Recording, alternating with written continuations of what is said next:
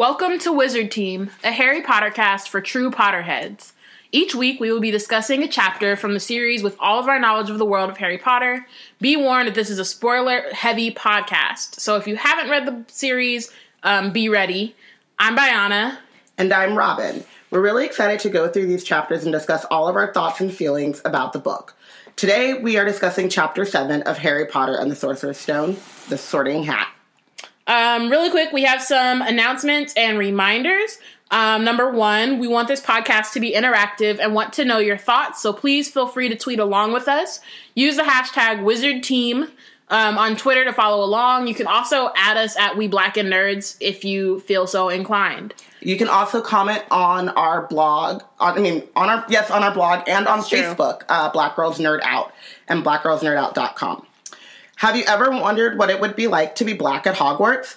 Do you want to write about it? We are working on a project called Hogwarts BSU, a collection of stories, fan arts, music, etc., illustrating what it would be like to be a black Hogwarts student, or Durmstrang, or Salem Witches Academy, or, Beauxbatons, or whatever place you... Beauxbatons. I guess. But it's the Hogwarts But it's BSU. The Hogwarts BSU. It's not it's not the United Association of, yes, it's the Negro wizards and witches fun. and magical people. It's not that.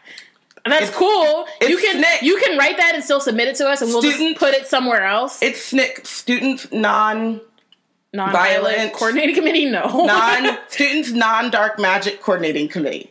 Okay. Anyway, if you would like to write that, that's cool too. We'll put it somewhere. Yes. We're down for anything Harry Potter related. Just, guys, we're asking you to submit. I feel like we tweet these things out and people like them or will mention them, and then no one submits. So, just... We do actually want your pieces. Yeah, we want to know. We are waiting for them. We would love to see you guys put yourselves in the series and in Hogwarts and in the Wizarding world. And so, yeah, we're excited to see what you come up with. Other news. You can also subscribe to our newsletter. Every week we share nerd news and links to what's been going on. So if you want to be in the know, be sure to subscribe. A lot of the things we are pulling we usually retweet them on Twitter. Or where else would you retweet? So if you subscribe, then you can get it all in one place and you don't have to scroll up our timeline because that's doing too much. You can go to blackgirlsnerdout.com to subscribe. Follow us at We Black and Nerds. Like us on Facebook, Black Girls Nerd Out. Follow us on Instagram, Black Girls Nerd Out, and on Tumblr. I think it's at We Black and Nerds, but if you also type in Black Girls Nerd Out, that's what the Tumblr looks like now.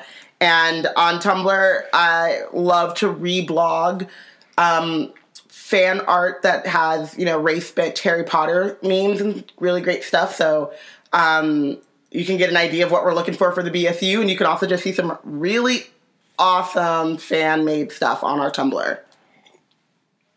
Okay, real quick. So we do not have any news today. A part of that is because we are, we're recording 2 episodes, not, in the same week because, next weekend, which for you guys will be last weekend, we were both, super busy. Robin is at, or is going to, or was at, Girl Geek Con in Seattle. So also follow our timelines because I will be tweeting out really cool stuff. Well, you have already tweeted Yes, I have. It was already out. I hope you were following along on our timeline and our Instagram because I was taking a lot of pictures and I was tweeting all the cool things. Timey-wimey type stuff. Timey-wimey bullshit now. Man, it is not a strict progression of cause to effect. I'm just reading my poster right here. It's real nice. From a non-linear, non-subjective viewpoint, time is more like a big ball of wibbly-wobbly, timey-wimey stuff. And so that's what's happening in this episode. I am was. That doesn't make any sense. I was at a festival for work Life is Living. If you're in Oakland, it's a great festival. I was really bummed to miss it this year. And too bad you guys missed it too, if you did. But you could go to lifeisliving.org, just shameless plug, and look at the pictures and the flyers. I don't know if the pictures will be up by then, or by now, whatever. But it's a really awesome festival, and I'm trying to figure out a way to, like, well, now I'm talking about my regular life, but, like, figuring out a way to keep that kind of stuff happening year round. Anyway, we're here for Harry Potter. We say all of that to say that we don't have any news. We're behind. So next week, we'll probably have a lot of news. But you can also keep tabs on our Twitter feed, also on our newsletter where we put all this stuff together. So yeah. Now we can go to the Sorting Hat. Chapter that was a lot. 7. That was like a long amount of time to tell you guys that we don't have any news. That pretty much took up all the time that we would use for the news. That's cool. We don't have any. I'm totally cool with that. Yeah. So the Sorting Hat is considered, like, against last chapter, The Journey to Platform 9 3/4. It's a pretty short chapter, and I had I had thoughts about it, obviously, because it's Harry Potter, and I always have thoughts about Harry Potter. But we get to really get this inner monologue from Harry about his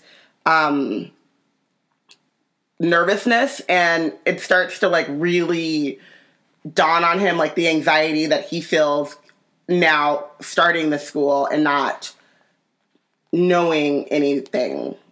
Right. Yes. Yeah. And I think it's interesting. I like that initially, like, towards the end of the last chapter 6, it's very much of, like, I don't know, like, kind of whimsical and, like, exciting and just, like, look, you see the first glimpse of Hogwarts and, like, you're with Hagrid and he's super jolly and friendly, and then all of a sudden, like, all that nervousness kind of and, like, anxiety comes to a head, and you're introduced immediately to McGonagall, who's, you know, she has a very stern face, and Harry's first thought was that she was not someone to cross. So it starts from being like, oh, this is, like, so great and so magical. And Hagrid's there, and he's all bubbly. Right, to all of a sudden, like, oh, like, this is real. Like, we're actually at Hogwarts, and I don't know any magic. And like, what's going to happen. We're at school. Exactly. So it's like... This is a professor. Exactly. And so it like, changes the... I mean, it doesn't fully change the atmosphere because, like, this book overall is very, like... I mean, I want to say magical, like, that sounds kind of weird or cliche because it's, like, obviously a book about magic, but it's very, you know, you're being introduced into the world, so everything is so, like, shiny and, like, amazing and awesome, but it still, like, makes clear that, like, not, like, we're, like you were saying, like, we're in a school.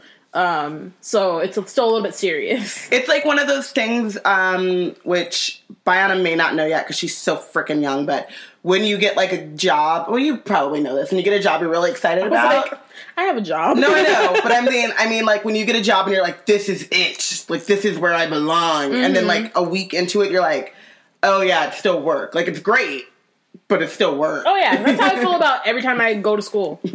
I'll be so, like... I'm sure when I finally end up going to grad school, I'm going to be like, this is amazing. I'm so excited. And then I'm going to remember, like, oh, like, papers and, like, books and things. Yeah. So, Professor McGonagall leads them into the entrance hall, which was so big you could have fit the entire the whole of the Dursley's house in it.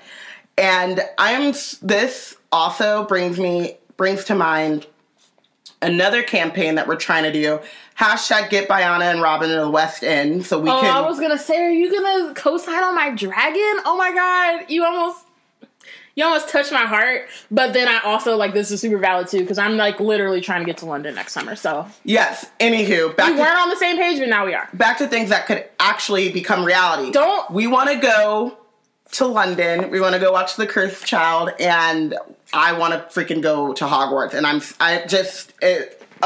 excitement. Hogwarts. I want to go to the Ministry of Magic. I want to go to all. I want to go everywhere, pretty much. Oh my god, my friend. I don't know if she's listening to this. I'm not sure, but we used to work together, like, in high school, and she, like, went on this tour in Europe this past summer, and she, like, went to King's Cross and got to, like, the big... Oh, it was so awesome. Okay. I've been to sorry. London twice and I haven't been to King's Cross, so it's a failure on my part. It is, totally, because I would have been, when my dad and my brother went to, they went to London and Paris, that was about 4 or 5 years ago now, like 4 years ago, and I literally, like, bugged my dad the whole time, like, every time I was on Facebook talking to him, I was like, please the only thing I want is the entire British version of Harry Potter, and then he got me Philosopher's Stone, which is really the main one. Like, if you can't, because getting a whole ass series is a lot. Please pack 70 heavy ass books in your luggage. And it's like, yeah, it's a lot. But he got me Philosopher's Stone. I was like, that's good. At least he didn't get me like one of the other ones where like at least the name is different. So I'm still gonna get the other 6.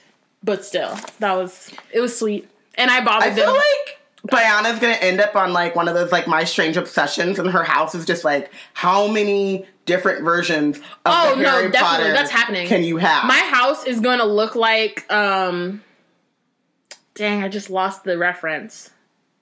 My house is going to look like I guess maybe not the room of requirement. That's too messy. I'm kind of messy, but not that messy. I don't know. Basically, my whole house is going to be a library, but then I'm going to have one particular room. A library of the same books. No. Of like, because you know how many books I have? You see all these books? No, I understand that. No. I'm going to have... It's going to be my entire house is going to be a library. It's going to have all these books that only people can read in the house because I don't trust people outside of the house with my books. Except for me. Except for you. Yeah. And like sometimes Akira. But speaking of which, anyway, sorry. I just will have a room dedicated to Harry Potter because as of right now, I have like I have 2 copies of each book plus the Philosopher's Stone. Plus Beetle the Bard and like maybe Quidditch Through the Ages. You have to have them both together, right? Quidditch and Fantastic. I might have Fantastic Beasts. I just can't remember. I have them together in that. And then I think Quidditch Through the Ages. My dad got me that and Philosopher's Stone, so it wasn't together. And then I'm about to get the illustrated book. Or I have already gotten the illustrated book. It came in the mail. She was super excited. I was super excited. She read it all. Then she read it to Aminata and told her not to touch anything. And then Aminata cried. And then she was like, I don't care. But I didn't get chocolate fingerprints on that. I'm going to just say it now and put it in the air that I'm not going to have chocolate fingerprints on my book. But again...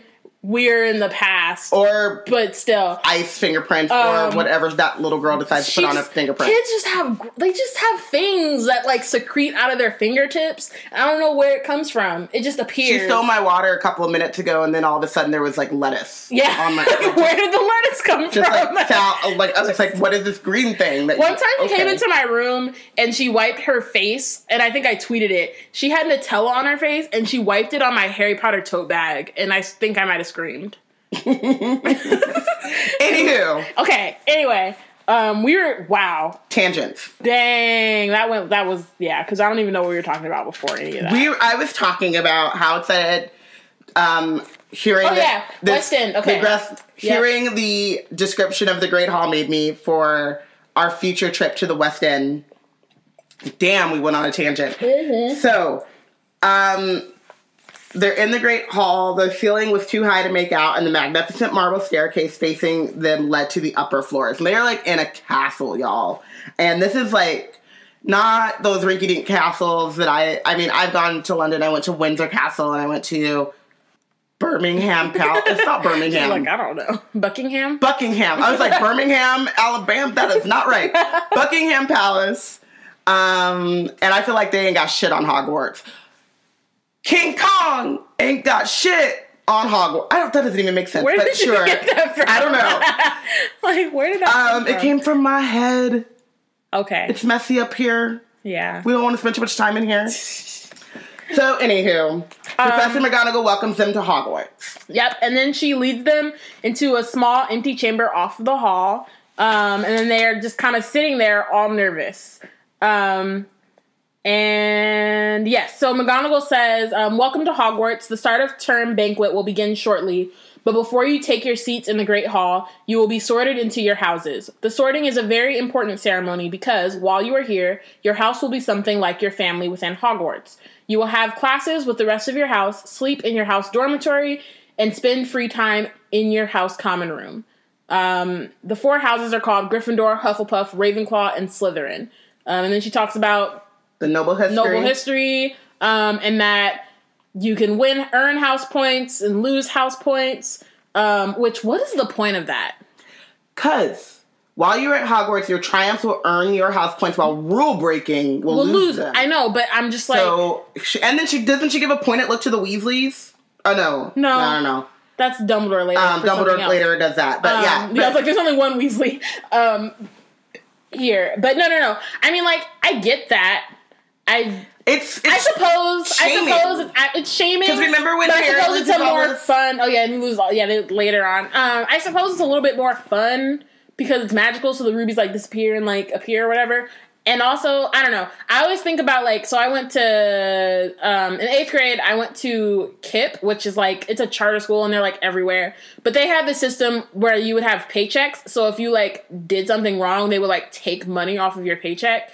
And then at the end of and if you had, like, under a certain amount of money, then you would get in trouble, and it was dumb. This seems more fun than that. Yeah, that does seem dumb. It was horrible, and if I had...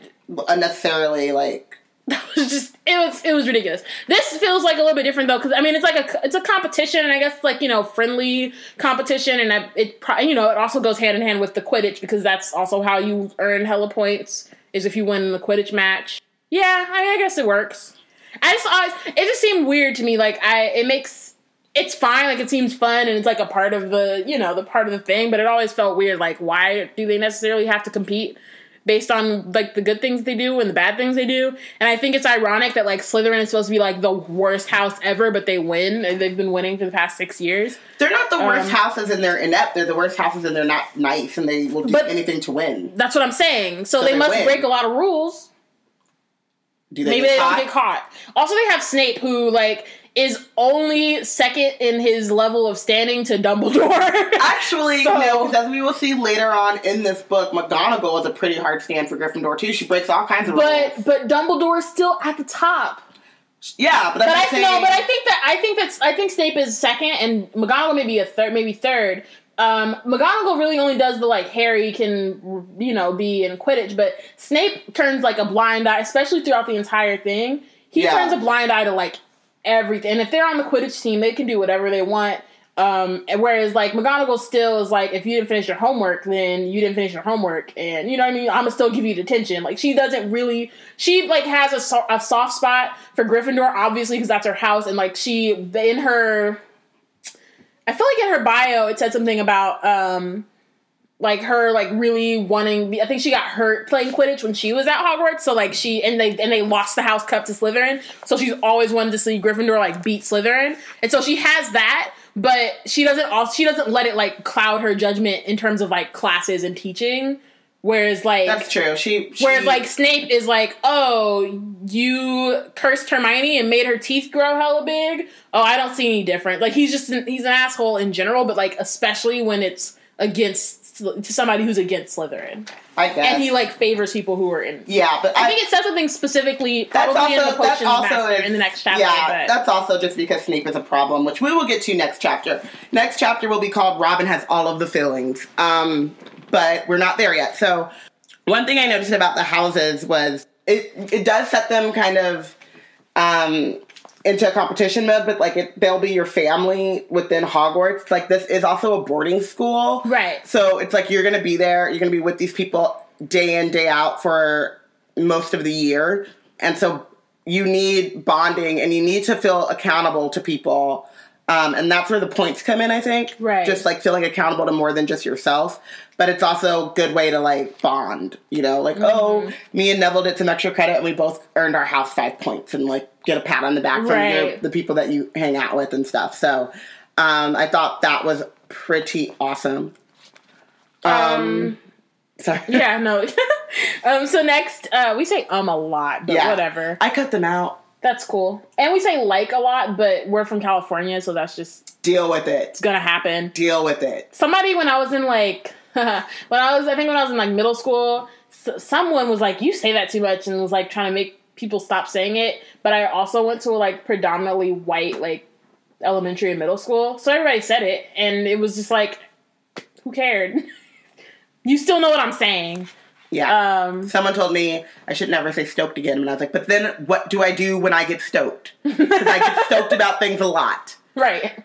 So shut up. It's a proper word. Gnarly is also a proper word. That's the only difference is, like, you're from Southern California and I'm from Northern California, so, like, we never said stoked or gnarly. But then you say hella. We say hella every other word. Yeah. So. I was hella psyched about this hella big. Well, not psyched, juiced. I was hella juiced about this hella big meal I had, and the sandwich was hella huge and hella good. What? There are other words. It's okay. You say gnarly, so I feel like. But I had a gnarly fall. It wasn't like a bad fall. It was so bad that it was also impressive. Like, I got hurt, but it was also kind of cool. You could say that. Or I could be like, I had a gnarly fall. Which just draws you a picture. It paints a portrait. Okay. Gnarls Barkley. Sorting ceremony. This is the episode of non sequiturs. Yeah. So McGonagall she dips for a second. What's hilarious is she's like, the sorting ceremony will take place in a few minutes in front of the rest of the school. I suggest you all smarten yourselves up as much as you can while you are waiting. And then her eyes linger for a moment on Neville's cloak, which was fastened under his left ear. How did you get it there, Neville? And then on Ron's smudged nose. It's still smudged. And then Harry nervously tried to flatten his hair, which that's cute. A lost cause, but that's cute. So then she just, like, dips. And then suddenly Harry's like, how exactly do they sort us into houses? And, bless their souls, Ron goes, some sort of test, I think. Fred said it hurts a lot, but I think he was just joking. And I love this because I have this brother who is consistently lying to me about things. Shout out Brandon. Always lying about things. And I know it. I'm like, that's not true. But what if it's true? Yeah. Oh my God. Yeah, no, that sounds like I tell my siblings things, just random stuff. I used to do that. I don't do it so much now because they're older, except Ami. But anytime I tell Ami stuff and I'm joking, like, she gets mad and she, like, starts to cry, and I'm like, but dude, it's literally a joke. She's literally like, can I have this? No. And I'm like, girl, I was joking. One time I told her we had this argument. It was so stupid. We were, like, coming home and we were just I was being disagreeable with her because it's funny. And so I told her, I was like, I'm gonna win and you're gonna lose. And she's like, I'm gonna win. And she, like, broke down and it made no sense, but it was funny. Being an older sibling is, like, one of the best things ever. I know you don't understand this, but it's awesome. You just get to say things. And your siblings, like, sometimes they believe you or they don't. Like, I've been trying to explain that to Akira because she was the baby for, like, 13 years. And when Ami came around, I was like, dude, you don't understand. Like, you have, like, older sibling privileges. There are things you can do that are awesome now. And you don't always have to be at the butt end of the joke. But anywho, being an older sibling is lit as fuck. I'm just saying.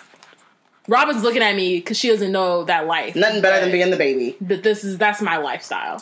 So they're talking. Harry's heart gave a horrible joke. He's anxious as fuck.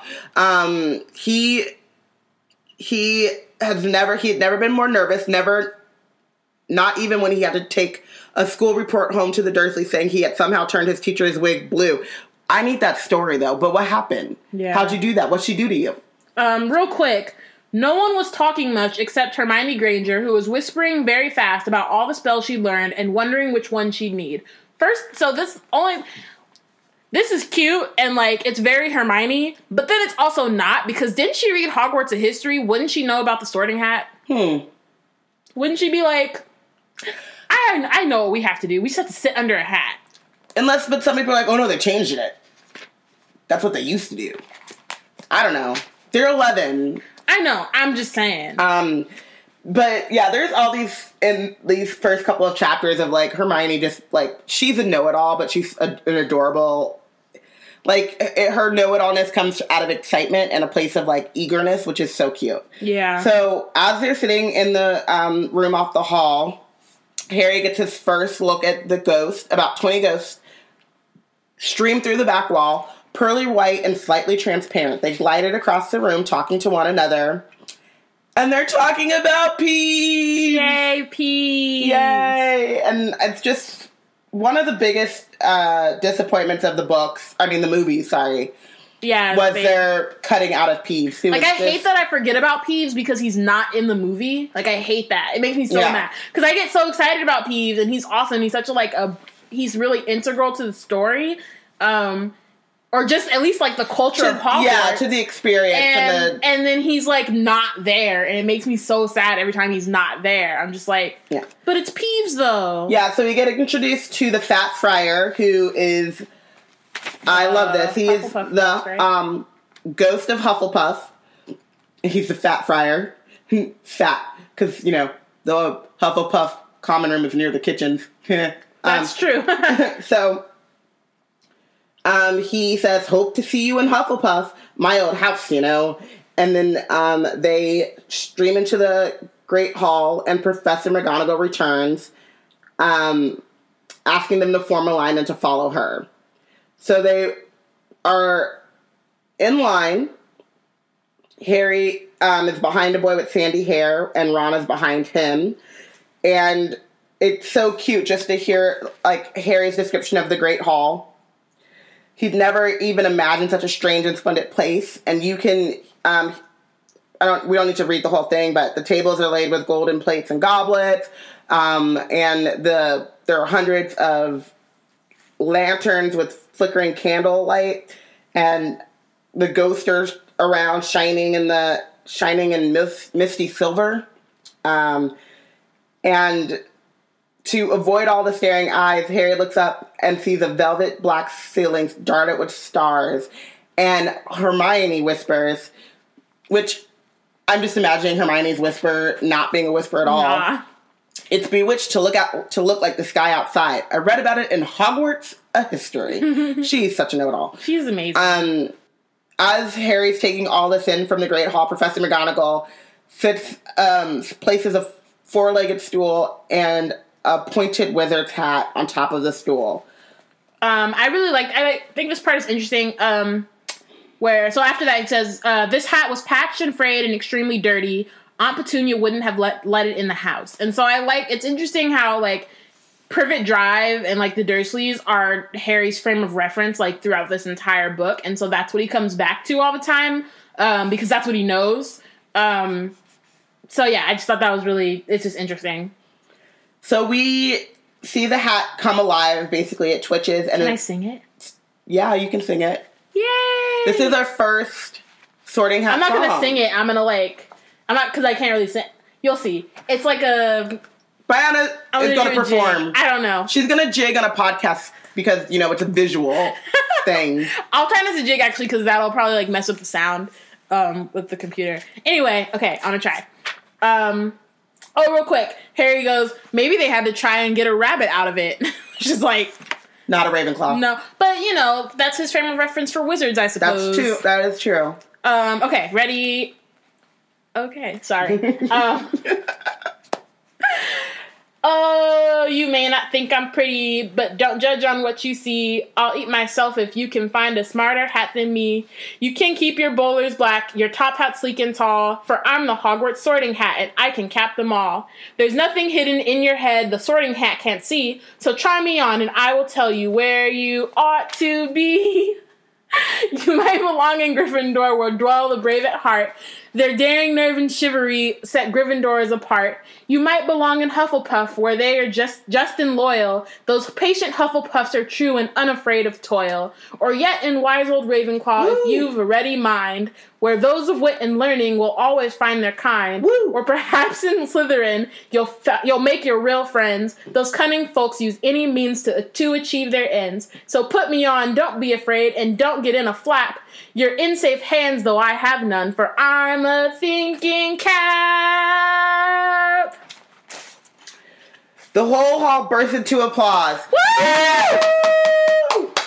Go me. Brianna's patting herself on the back. I'll give her an extra pat. Yay. So we just have to try on the hat, Ron whispers to Harry. I'll kill Fred. He was going on about wrestling a troll. Ron, Ron. I love that he believes, like, Fred and George, and he Like, knows that they, like, be lying to him. Always. Like, but that is, I love that so much. They're my favorite. He's always like, oh, are you Harry Potter? You can never, like, I don't know, I thought it might be one of their jokes. But I thought I have to work. Maybe I thought I have to looks up to them, even though. I get those feels. Yeah, I have that little sibling blues. And I don't know what it is about older siblings always trying to lie to people, but whatever. Fred and George are my kindred spirits. I'm just saying, birthday buddies, like they're amazing. Anywho, Harry smiled weakly, and this is so. The hat seemed to be asking rather a lot. Harry didn't feel brave or quick-witted or any of it at the moment. If only the hat had mentioned a house for people who felt a bit queasy, that would have been the one for him. Ugh, I love that so much. So cute. So cute. So Professor McGonagall starts calling them by name. Abbott, Hannah, the first to go up, Hufflepuff. Bones, Susan, Hufflepuff. Boot, Terry, Ravenclaw. Big ups to Boots. Big ups to Boots. Brocklehurst Mandy went to Ravenclaw, and Brown Lavender became the first new Gryffindor and Ron's future Boothang. For a little bit. I wrote Ron's future Boothang.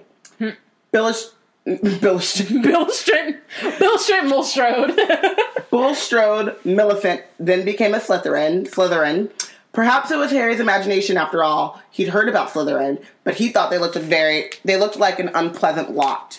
So that's also, I think, a really cool sentence, the way that's worded, because it's Joe's way of saying, like, Harry recognizes that he might have some preconceived notions about them, and that might color the way that he's seeing them. Because there are probably, I'm going to say there's definitely at least one person in Slytherin that is not unpleasant. And we know that Blaise is at least bae. Like, he's at least cute. So he doesn't look, he ain't unpleasant to look at. So,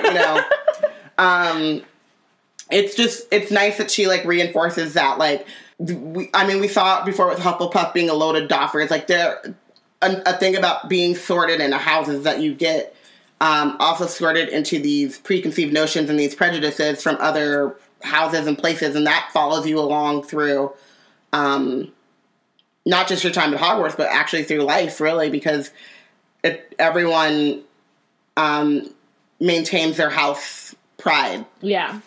So, Justin Finch Fletchley is a Hufflepuff and a great Wizarding rock band. And Seamus Finnegan, the sandy-haired boy next to Harry in line, was a Gryffindor. Ron had said earlier, we skipped it, that he hoped whatever house Hermione was in, it was not his. But Hermione Granger was sorted into Gryffindor, and Ron groaned. Because he obviously... his entire family has been Gryffindor. He's a Weasley. He's hoping to be Gryffindor. Yeah. And there's a good chance that he will be. Real quick, two things, because I think you skipped it, but, so as they're being sorted, Harry starts to feel sick. He remembered being picked for teams during gym at his old school. He had always been last to be chosen, not because he was no good, but because no one wanted Dudley to think they liked him. And I feel like Dudley sucks, man. Whatever. Okay. Next. And then Harry, he said, a horrible thought struck Harry, as horrible thoughts always do when you're very nervous. What if he wasn't chosen at all? What if he just sat there with the hat over his eyes for ages until Professor McGonagall jerked it off his head and said there had obviously been a mistake and he'd better get back on the train? I know those anxiety feels, bro. Yeah. I got that. Sad, but I like that it's like, horrible thoughts always do when you're nervous when you're very nervous, because Harry can't help it, and it's not a realistic thought. Neville Longbottom, the boy who kept losing his toad, it took a long time to decide, but he's Gryffindor, and if Neville Longbottom, as first year Neville Longbottom is... The only reason it took him a long time to decide is because he was begging the Sorting Hat to put him in Hufflepuff because he didn't think he should be... That's where he thought he should go. And the Sorting Hat was like, nah, bro, you're in Gryffindor. And, yeah. Yeah. So this is so cute. When it finally shouted Gryffindor, Neville ran off still wearing it and had to jog back amid gales of laughter to give it to Morag McDougal.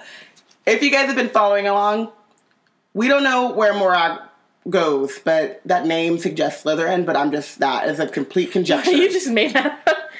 Isn't Morag also like Aragog's wife? Oh. Is that in Chamber of Secrets? I don't know, because that could also be in Half-Blood Prince. That name sounds really familiar. Wife being named, but I could have made that up. I really could have. I doubt it because your mind is still trapped, but whatever. Morag McDougal. That's the problem, is that like I remember hella things, but I don't ever remember my sources. So I just be like, I probably just came up with that. Could have mixed some stuff together. Morag is. I'm gonna go out on a limb and say he's a Slytherin, because look at that name, and then who comes up after him? Draco Malfoy. The hat barely touched his head when it screamed Slytherin, and he strode off looking pleased with himself. He was so destined to be in Slytherin, and he's wholly swallowed and internalized everything that he's been fed by his parents and his surroundings. So, his friends Crabbe and Goyle had already been soited, like was that Sylvester? Sure. From Looney Tunes. Okay. The cat who always. I don't have a 3-year-old sister. Bird. That's like from a minute ago. I haven't watched. No, Looney I know, Tunes in like but I'm just saying that was an old reference to just come up with. But she doesn't watch Looney Tunes. At least she hasn't. Okay. Anywho, I'm just saying. Y'all know what I'm talking about. And then there are a few more names that we don't get houses for, but we will later. Moon, not Parkinson. We know that Parkinson goes to Slytherin because that's Pansy. She's about to she's about to drape over Draco. She's ready. She's like, she turned into a probably not at 11. She ain't maybe, but she got a couple years. Yeah, and then Patil and Patil, which one goes to Ravenclaw and the other to Gryffindor. Not goes to Slytherin. Also, real quick, fun fact about Moon is that, and you're actually going to love this. So I'm going to assume that Moon went to Ravenclaw because initially in like the first 40 characters, there was a girl called I think it was Lily Moon, and it was before Joe had decided what to name Harry's mom, but she was basically like the first incarnation of Luna, but then she decided to push Luna like back and to give her like a different name and stuff. So she's like, technically, I'm just going to assume she's like, so I'm also going to assume that she's Luna 2.0. She's probably black. Ravenclaw. Moon is black and a little odd, but lovable. A little quirky, if you like to say. People call it quirky sometimes. It's a descriptor that she's used to hearing. And we're best friends. Oh my god! I thought you would like that. That's why I didn't want to say it earlier before we started recording.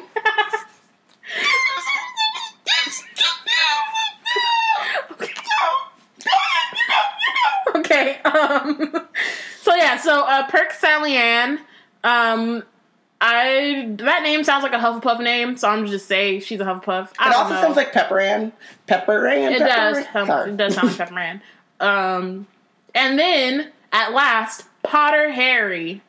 So he steps forward and whispers break out because they're like, "Wait a minute, Harry Potter." And the last thing Harry saw before the hat dropped over his head was a hall full of people craning to get a good look at him.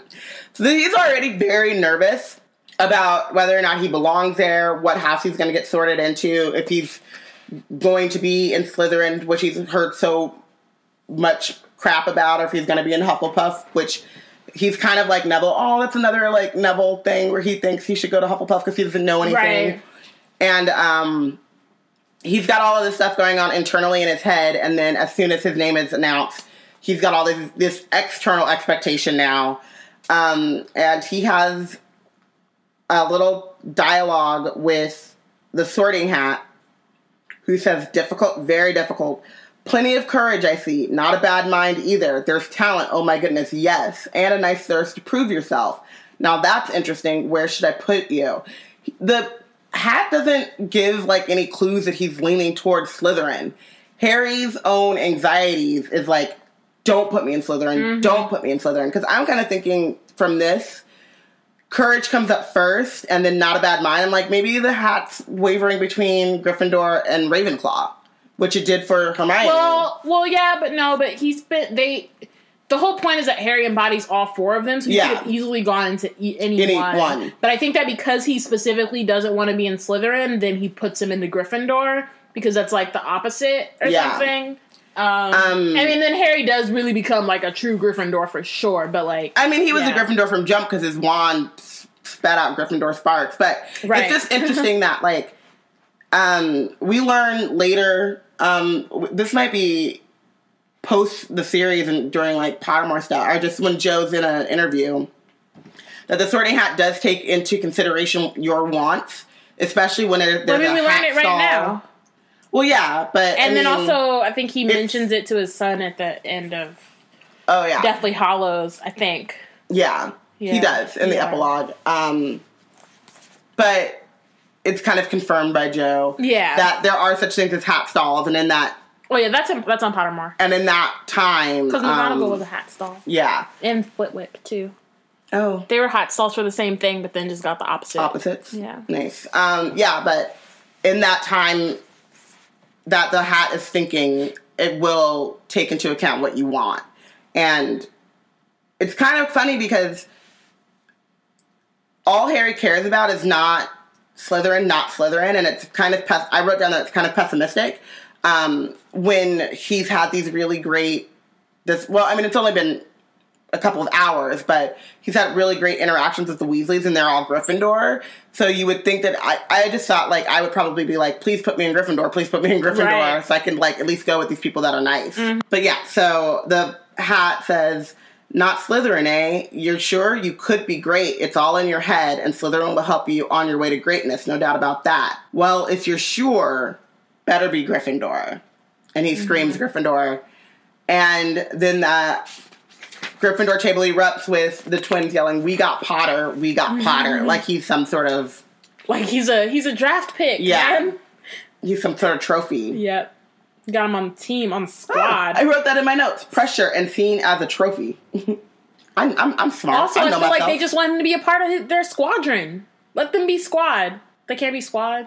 They can be, but they don't know him, really. But they're just like, we got Potter. Like, dude, like, our posse now just elevated. Yeah, because he's a trophy. Achievement unlocked. He's a name. I guess, but I feel like also they like 11, him. Like, I know, I'm sure that they like him. They're nice kids, but he's an 11-year-old who doesn't know shit. So why else would they be bragging about it? They weren't like, we got Longbottom. Everybody knows Longbottom. Exactly. And Longbottom actually, he's their secret weapon because. But they don't know that yet. Exactly. Harry's not the secret, so they're just hyping up Harry. You're trying to so argue that with Neville could come from behind and just surprise them all. You're trying to argue with me that the Weasleys... I'm arguing for no reason. It's really... You're a problem right now. So let's move on. Don't smile at me like that. Let's move on. Anyway. So Harry gets to the table. The Gryffindor ghost pats him on the arm, giving Harry the sudden horrible feeling that he just plunged it into a bucket of ice cold water. And now you can see the high table. He notices Dumbledore. And then he spots Professor Quirrell, who was looking very peculiar in a large purple turban, which my question is, did he not have it before?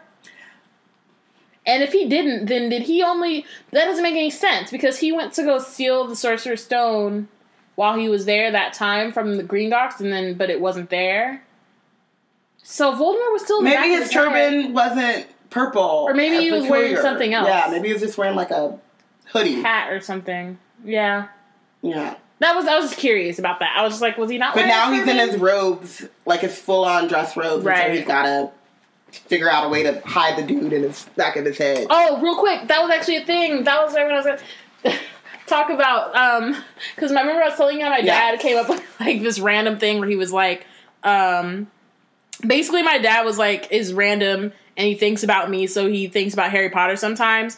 And he really is like half of the reason why I'm a nerd. Just throwing that out there. But he was talking about how like 80%, it would be. But go ahead. Nah, because like my grandmother is a big part of that too. Because we used to I used to borrow her Harry Potter books and she used to take me to the movies. Plus, like, other things. I don't know. It doesn't matter. I could sit down and, like, put the actual percents, but I don't know.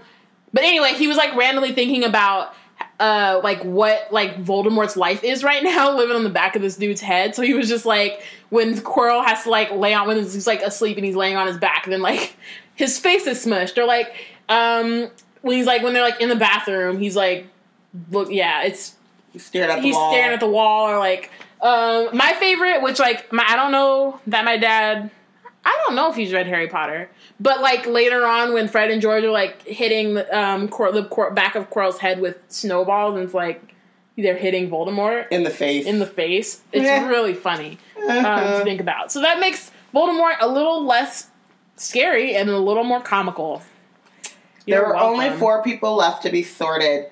Thomas, Dean, Wizard Bay. I have another tangent. So, first of all, yes, he is my Wizard Bay. But also, Alfred Enoch, first of all, he's Bay. Second of all, can we appreciate the fact that he actually got his line fixed?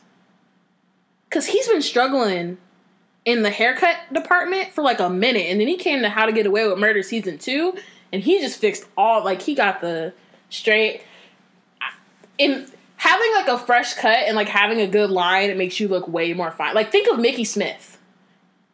Like, Mickey was looking busted for, like, a series, like, a season and a half of Doctor Who, and then all of a sudden he got his hair cut, and he was just fine all of a sudden. So that, it goes a long way, and I just wanted to shout out Alfred Enoch for finding that barber. Shout out to you. Shout out to his barber. Non sequiturs. So, Dean Thomas is a black boy even taller than Ron, which is saying something. Hogwarts BSU member. Sorted into Gryffindor. Lisa Turpin became a Ravenclaw, and then Ron became a Gryffindor. Harry clapped loudly with the rest as Ron collapsed into the chair next to him. Well done, Ron. Excellent, said Percy Weasley pompously. And I love that that's the adjective, pompously, because... pompous. And then Blaze Zabini, shout out Wizard Bay. Hogwarts BSU. Him and Dean are probably like homies on the low, but you wouldn't know because... don't give it... Oh, that's one of mine. Oh, really? Yeah. Oh, okay, sorry. I didn't know that. It's okay. I was gonna say they like sneak off to like have their... Well, okay, so I'm writing about this. They're like a Gryffindor, Slytherin, like...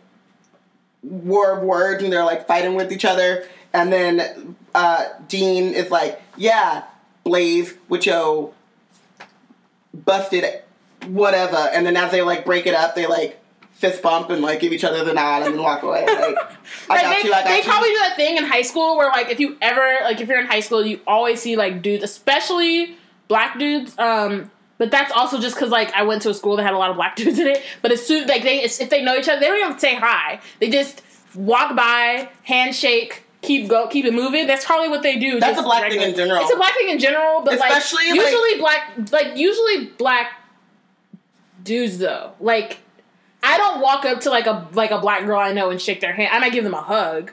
I would say hi. Oh, no, I'm just thinking about, like, the nod, because I'm a... Oh, yeah, no, the nod, obviously. Yeah. Oh, no, the nod, obviously, yeah. Anytime you see a black person and there are no other black people anywhere, you say hello. That's, like... Yeah. I'm just mean, like, the specific, like, handshake. And they don't even look at each other half the time. It's the weirdest thing. I don't know that life, but... Like, they just come up to each other and they just, like, not like a, hello, how nice to meet you handshake, like a... A dap? Yeah, like a dap, basically. And they... half the time they don't look at each other. They'll like stay in the same conversation they're in with the person who they were actually talking to, give this dude daps one time, and keep it moving. It's fascinating to watch. Anyway, I imagine that Dean and Blaze do that. Yes, me too. I'm writing about it for... This chapter is full of BSU. This chapter is full of tangents, and I really like it. I'm here for it.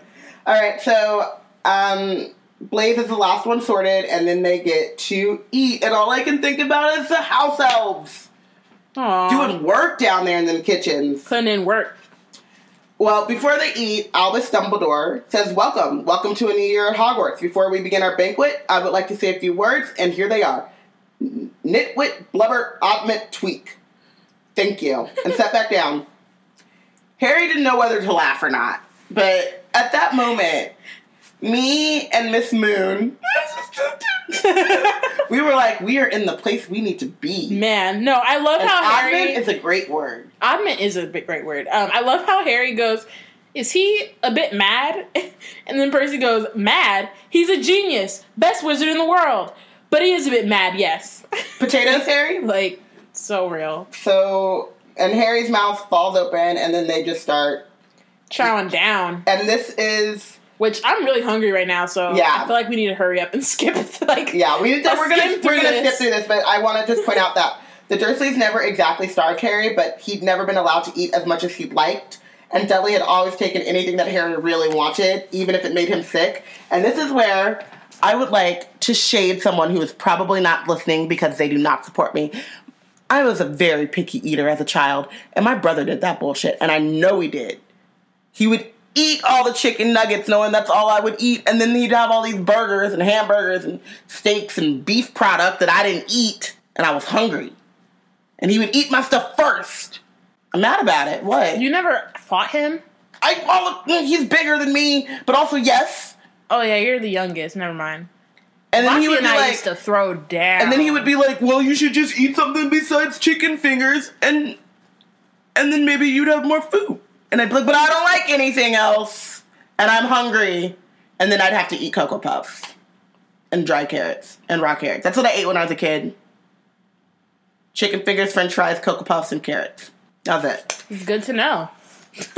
We should eat more things now. I do eat more things now, but I was starving as a child, and it was Brandon's fault. I almost dropped his last name. I guess people would figure out his last name. Anyway. They would know. At JordanBTMU.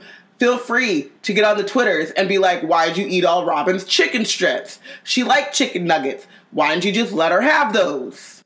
Okay, so Nearly Headless Nick is staring, like, at the food, kind of salty, because he wants to eat. He says, I don't need to, of course, but one does miss it. And then he introduces himself as Sir Nicholas de Mimsy Porpington, the resident ghost service. At the resident ghost of Gryffindor Tower. Yeah, and then Ron's like, I know who you are. You're Nearly Headless Nick. He's like... And then Seamus. Of course. Not Hermione. Who stole Seamus's line. Like, she didn't have enough lines. Nearly headless. How can you be nearly headless? To which Sir Nicholas de Mimsy Porpington pulls off his head, and it's hanging by a thin little flap of skin. And, you know. Then he goes right back to talking like nothing, like he didn't do that. Yep. Like, he's like, so, new Gryffindors. I hope you're going to help us win the house championship this year. Gryffindors have never gone so long without winning. Slytherins have got the cup 6 years in a row. The Bloody Baron's becoming almost unbearable. He's the Slytherin ghost. I like that they're friends. I mean, like, the Bloody Baron seems real creepy, and, like, we learn about his backstory later, but I like that they're, like, cool. Yeah, I mean, there are about 20 ghosts, so... Also, like, you're at this part, you're dead, and you've, like, been dead for a cool minute. Like, why would you have beef? I mean, Sir Nick has beef with some of the Headless Hunt, and they're rude AF for no reason. Well, yeah, but they're not around all the time. They're not, but, like... They don't haunt They don't haunt Hogwarts. They just, like... Yeah, but they're just rude. Sometimes. They're rude to him. They are rude. So you could have beef that goes through perpetuity, but he's been the Hogwarts ghost for a couple hundred years now, so, you know, life's too short and death is too long. So that was poetic. It was, low-key. Damn. Anywho. I snap. Life's too short and death is too long. So Harry looks over and gets a good look at a horrible ghost sitting there with blank staring eyes, a gaunt face, and robes stained with silver blood. And he was right next to Malfoy, who Harry was pleased to see didn't look too pleased with the seating arrangements. This is also kind of funny because this is a kid's book, and the Bloody Baron does have a backstory, but here he's just portrayed as this, like, quintessentially, like, creepy type of ghost. And then, like, of course, he's the Slytherin ghost, because it just goes with their whole persona of, like, unpleasantness and terror, I guess. Right. And then once everyone had eaten as much as they could, the desserts appeared. And I want all of these. Well, no, that's not true. Yeah. because I don't really like what don't I like? Jam donuts. I don't like Jell-O. I don't like jam donuts. I don't know what trifle is. It might be good. Whatever. I like the pretty much Jell-O. Ice cream. My mom banned ice cream in the house, and I've been wanting cookie dough ice cream for like the past month. But then I also want to stay strong. But then I also really want cookie dough ice cream. Fun fact, I had ice cream in this house because it was coffee ice cream and none of them messed with it. It's just their own problem because the coffee ice cream is delicious. Anywho, I'm going with the donuts as long as they want jam.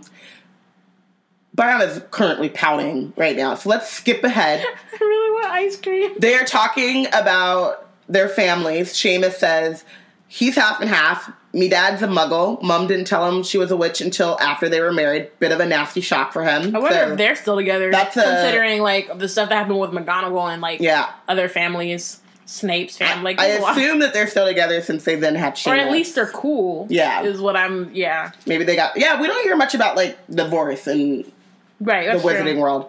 Neville brings up his gran. Sorry. Gender bent. Yeah. Neville's gran brought him up, and she's a witch, but his whole family thought he was all Muggle for ages. And this is kind of sad because he's talking about his great uncle Algie and his grandmother, and great aunt Enid. So like all of his family are actually pretty elderly because of what happened with his parents. Tears for Neville and tears for the Longbottoms. But Great Uncle Algie kept trying to catch him off guard and force the magic out. Nothing happened until he was 8, when Great Uncle Algie accidentally dropped him out the upstairs window, and he bounced all the way down the garden into the road. They were really pleased, and Gran was crying.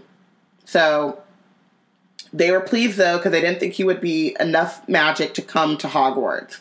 That's actually, I read, what is that? It's what's it called? It's like the Book of Acceptance and the Quill of something. It's like a thing on Pottermore. You can look it up about like how, because I think we were asking like how is Harry's name written down ever since he was born, and it's like basically there's like this in this room in Hogwarts that like nobody goes into other than like headmasters. There's like this magical book and this magical quill, and whenever it's really like whenever a young witch or wizard shows like a substantial amount of like magical ability, their name is written down. So that can happen like when they're really young, like with Harry, or like when they're 8 with Neville. So like they didn't write Neville's name wasn't down to go to Hogwarts until he bounced. Yeah. Which is like I wish I remember what it was called, but it was like the book of something. We will find it and we'll tweet it out. Something. Yeah, I think I might have tweeted it, but I don't retweet remember. it after. We'll tweet it again. But it was really, it's really awesome. And it's also, or maybe we have already tweeted it because we are in the past and they're in the future. She is so happy with herself. You guys, I'm kind of excited about this because it's low key like a Doctor Who like thing right now, and we're waiting to. We're also like after this, we're about to go watch episode 3 of Doctor Who. So it's in her brain. It's in my brain, but then by the time this comes out, episode 4 will also come out. This is a lot. My mind is a little bit blown right now. It shouldn't be. But it really shouldn't be. This is something that, guys, you might get sick of hearing me say this, but someone write this fanfic, please. Percy Weasley and Hermione were talking about lessons. So cute. I do hope they start right away. There's so much to learn. I'm particularly interested in transfiguration, turning something into something else, of course. No, of course. Yeah, of course. It's supposed to be very difficult. You'll be starting small, just matches into needles and that sort of thing. So they're just all like... They're just nerding out. Yeah, just being nerdy together. Yep, I love it. Love it. Can someone please write the fanfic of that entire conversation and the first couple of weeks of... I just imagine Hermione not having very many friends and just asking Percy a bunch of stuff, and Percy gets to feel important, and it really feeds his ego. Right, because they really are actually, they were really friendly up until the point where Percy became a full-on, asshole, so... Yeah. Yeah.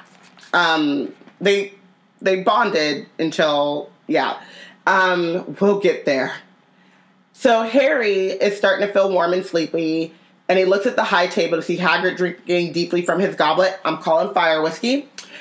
Professor McGonagall talking to Dumbledore. Professor Quirrell with his absurd turban. And I think that's probably what the turban thing is that, now it's, Weird. It's probably bigger. He's carrying, like, animal crackers and stuff in there to keep Voldemort fed, some graham crackers, and, like... I was like, did that just like, mess up your whole thing? Like the animal crackers, and, like, did that just mess you up? I just wanted to make sure. Yeah, okay. That's why I tried to say graham crackers afterwards, because animal crackers only go to those who are worth it. Yeah, I was like Jesse Williams. I was like, Quirrell feeds Voldemort animal crackers? That sucks. He's not in his pants, but he is in his turban, so... Does Voldemort need to eat? Probably not. He's literally right now, it's really his soul. He's a parasite. He's like living off of, no, it's not his soul. It's like the corporeal form of Voldemort. I mean, it's his soul, but it's the piece of Voldemort that becomes a person again. So I know.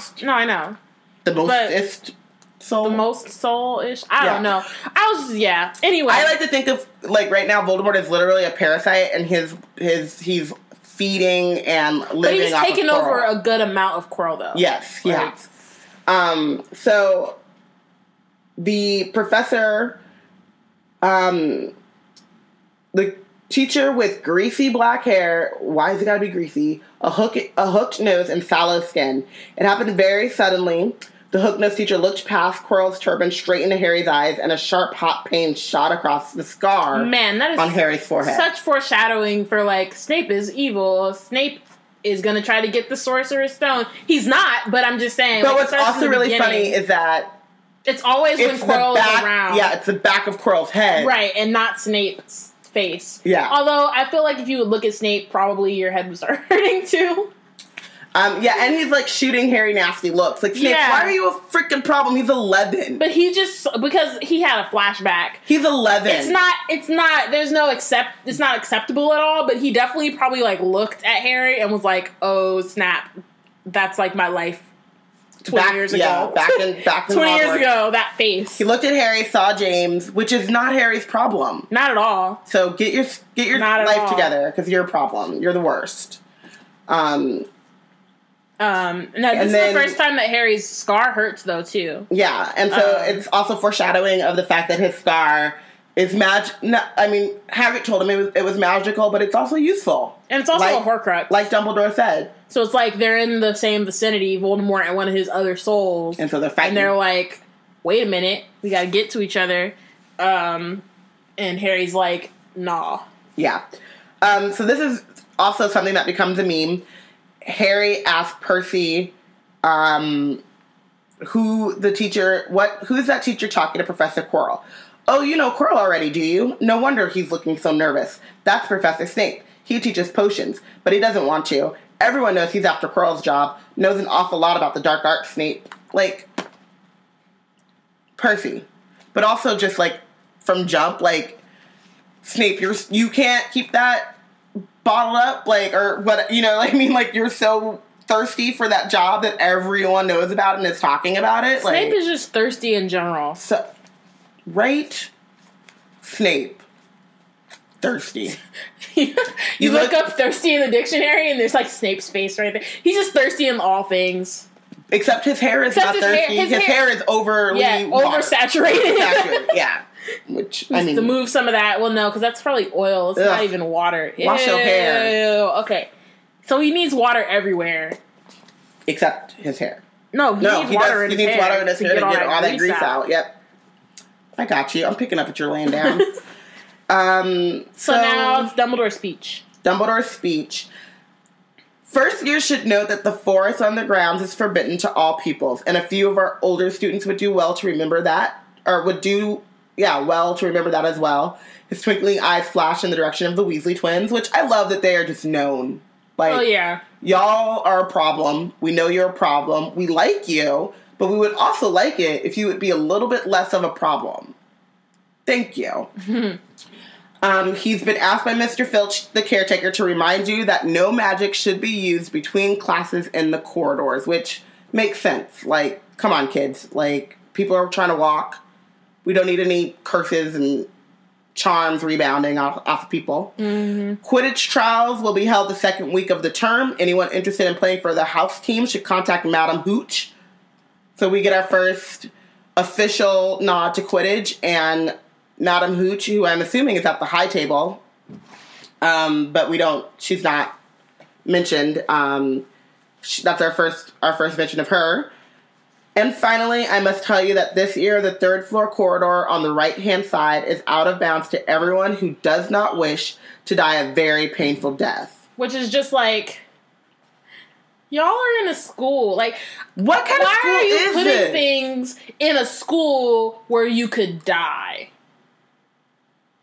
What is that? Like, obviously accidents happen, but like, it's something specific that would kill you in a painful way. Just don't go over there. So apparently you just swerve around it. Just swerve. All right. And then Percy, frowning at Dumbledore. It's odd because he usually gives us a reason why we're not allowed to go somewhere.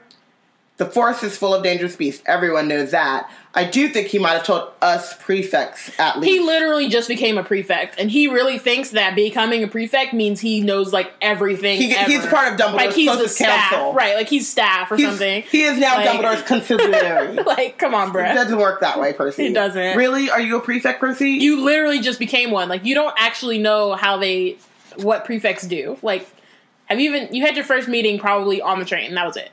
I mean, he probably knows because he was like he was hanging out with the prefects. He was campaigning for prefect. Oh yeah, right. He was the only one like vote Percy for prefect, and they're like, that's not how that works, Percy. Nope. Who cares? Tell everyone to vote Percy for prefect. Right. And Dumbledore thought it was funny, and Percy's a Gryffindor. And Dumbledore was like, yes.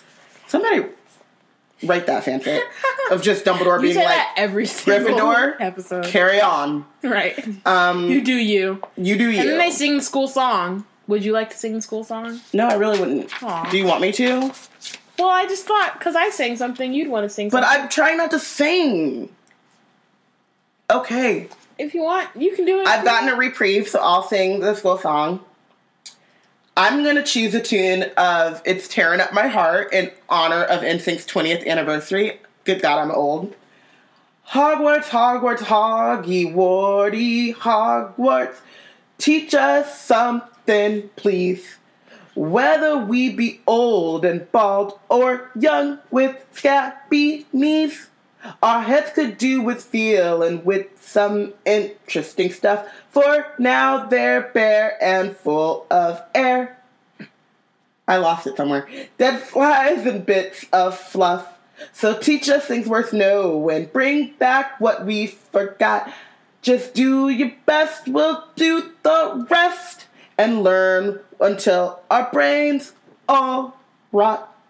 To be honest, I like to picture a boy band. Good. Just on the stage, just Hoggy, Hoggy, Hoggy, Hoggy, Hogwarts. It's tearing up my heart when I'm with the heartbeat. You. It's tearing up my heart because Voldemort is trying to kill me and coming out my back of my head. I was so not going to sing. What's really funny about it is that we're also dancing on this podcast, but nobody can see us. Nobody can see it. That's cool. I'm cool with that. So everyone finishes the songs at different times. At last, only the Weasleys left singing. The twins. Weasley twins. A very slow funeral march. But also, do you think McGonagall's great distant uncle or whatever, the horrible poet, wrote this? Because this is actually really bad. It is. But it's for kids, like... I know, but... Maybe they... Yeah. And everyone knows it's really bad because they, like, seriously groan. Like, it's like... The,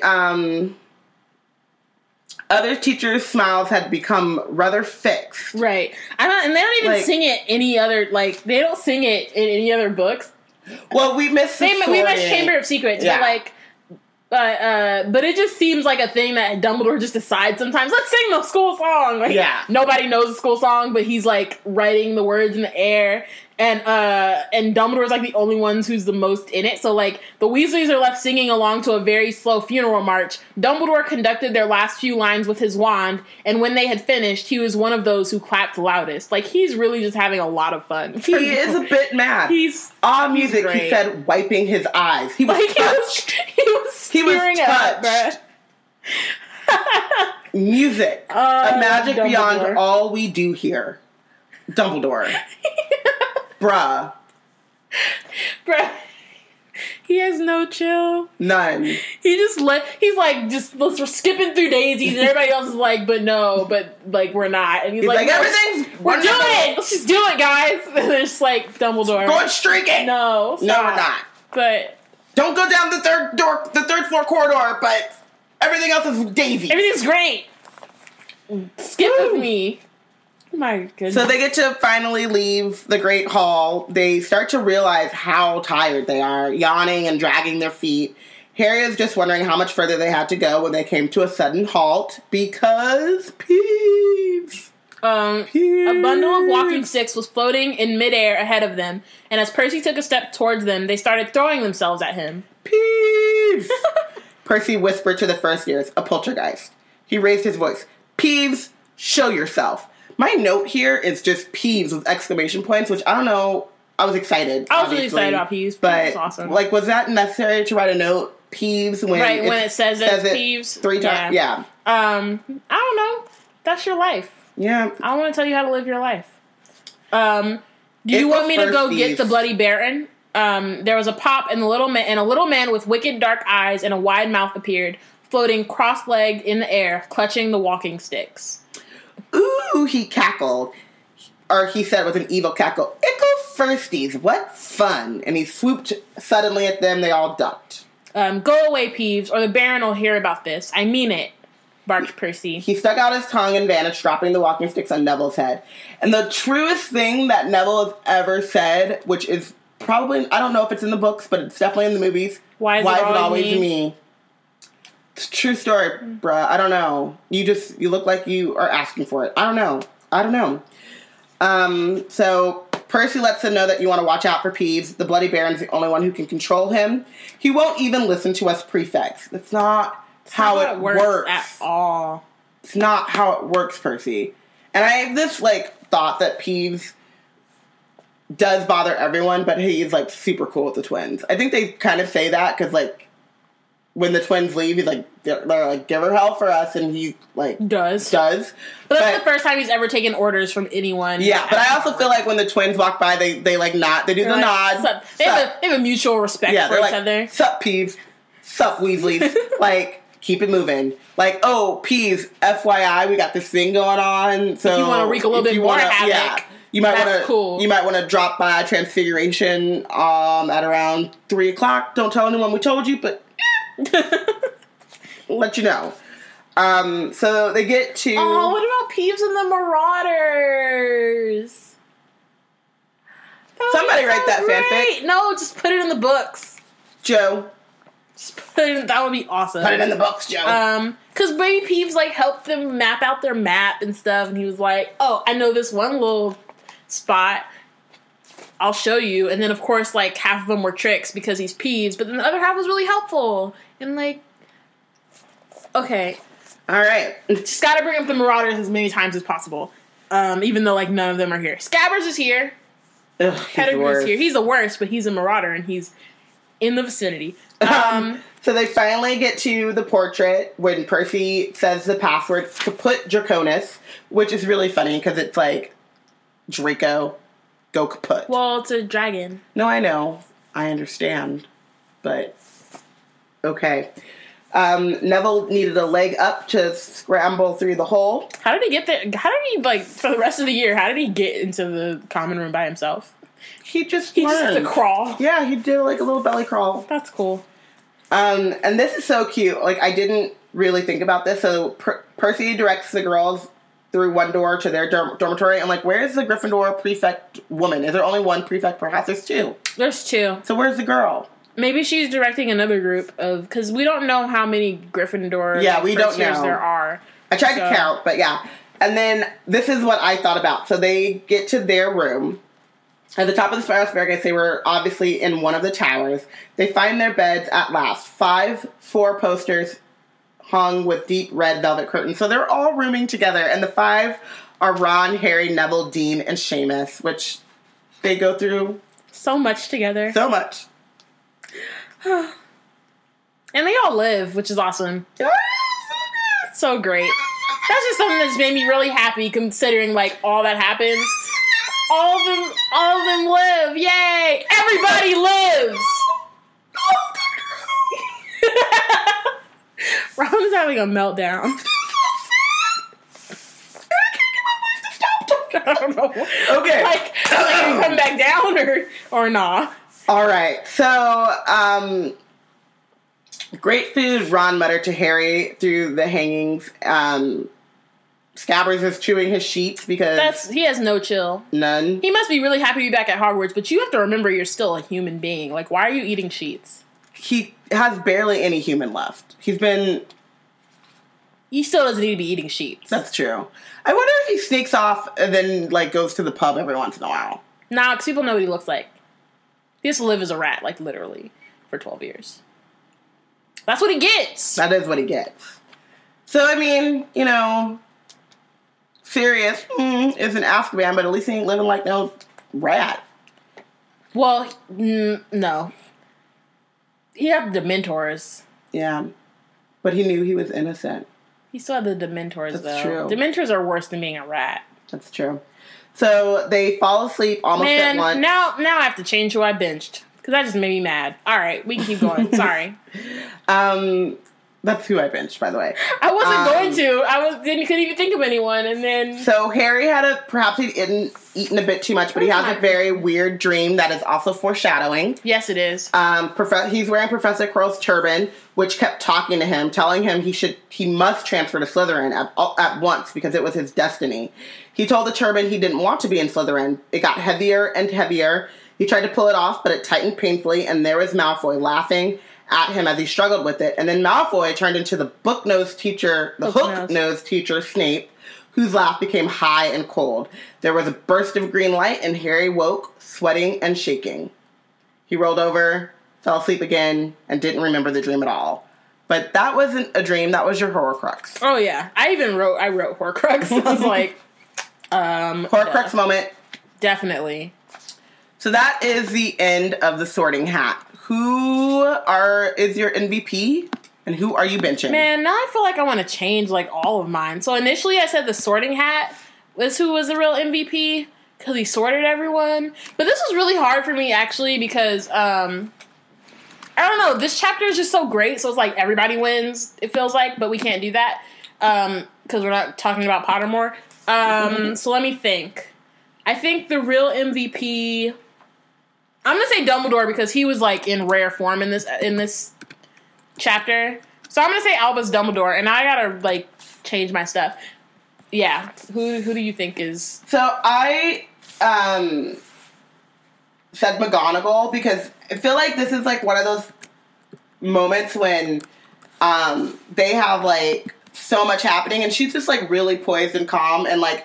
Above all, like, yeah, it's very exciting, especially for the Muggleborns. It must be a logistical nightmare. Actually. Yeah, but she, like, you know, was moving it along, and she was very, like, no-nonsense, business-like, and, like, this is a school. I mean, it's a weird fucking school where if you turn the wrong corner, you could die, and there are poltergeists, but I said that McGonagall won. I also kind of wanted Peeves to win, but he wasn't really in the chapter enough. Yeah. So it was like you said, this was a hard one, so it was a close call. Yeah. But McGonagall squeaked it out weird. I'm getting old. I chose, like, responsible, practical behavior over nonsense. Oh, that doesn't feel right. You got to sing an NSYNC version of the Hogwarts theme song, of the Hogwarts school song, though. That must make you happy. No, I'm old.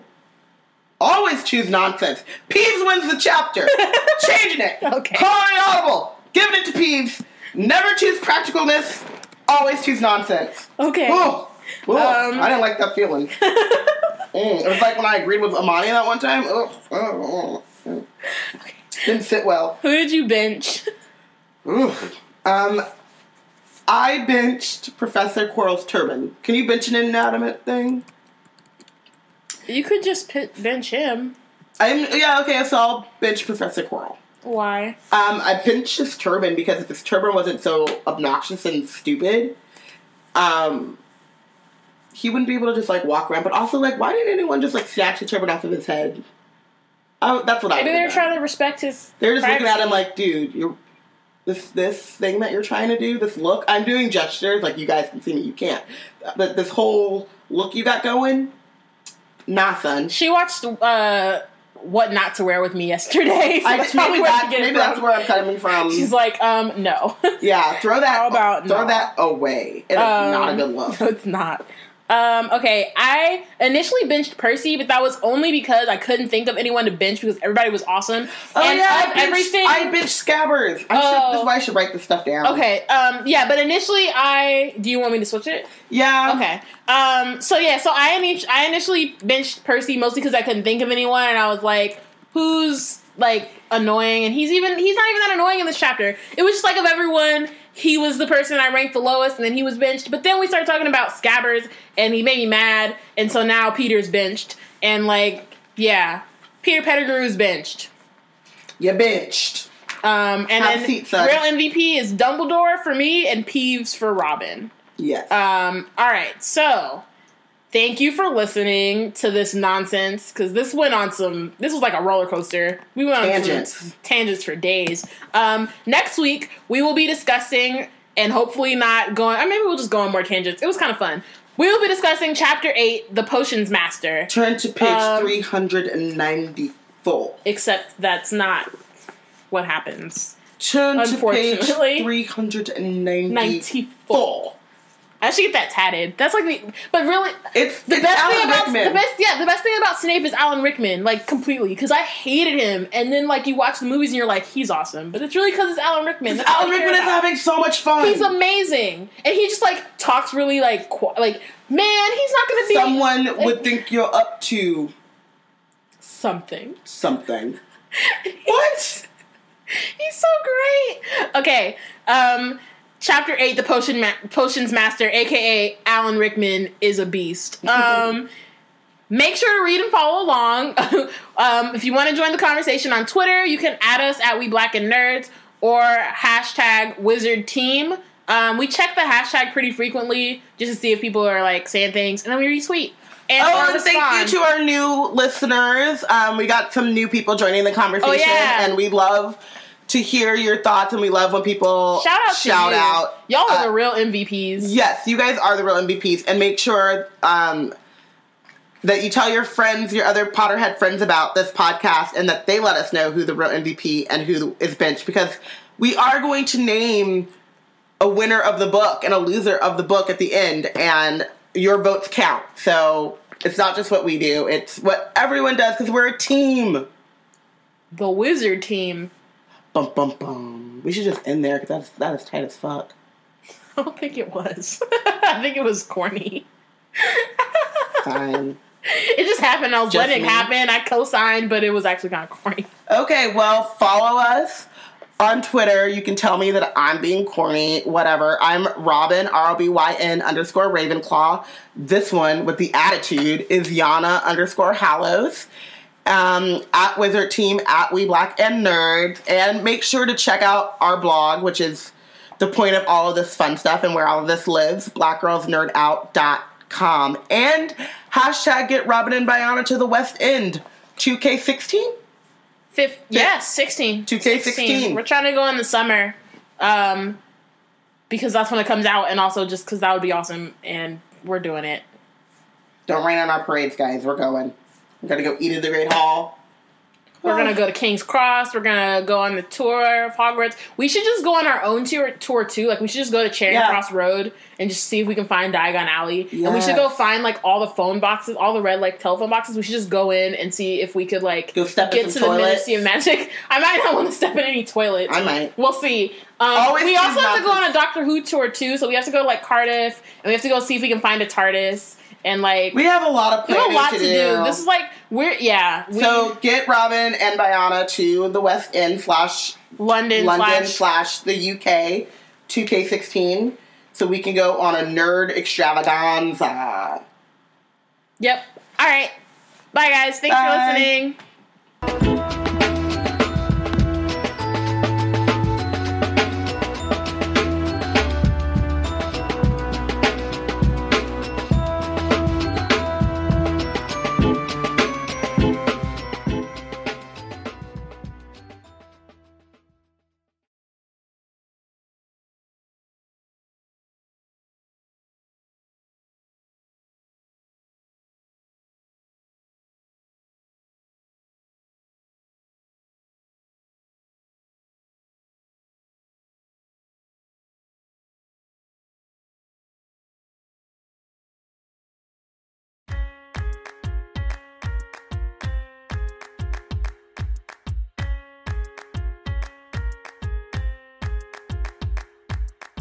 Theodosia writes me a letter every day.